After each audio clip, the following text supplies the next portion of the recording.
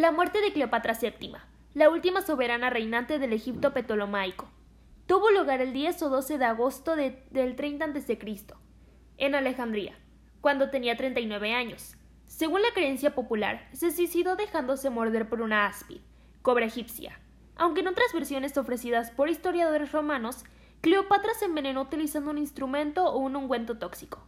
Los testimonios de fuentes primarias provienen principalmente de las obras de los antiguos historiadores romanos, Estrabón, Plutarco y Dion Caesio.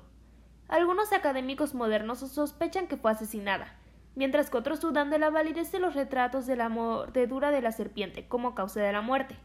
Algunos estudiosos plantean la hipótesis de que su rival, Romano Octavio, por conveniencia política, permitió que Cleopatra se suicidara del modo que ella quisiera.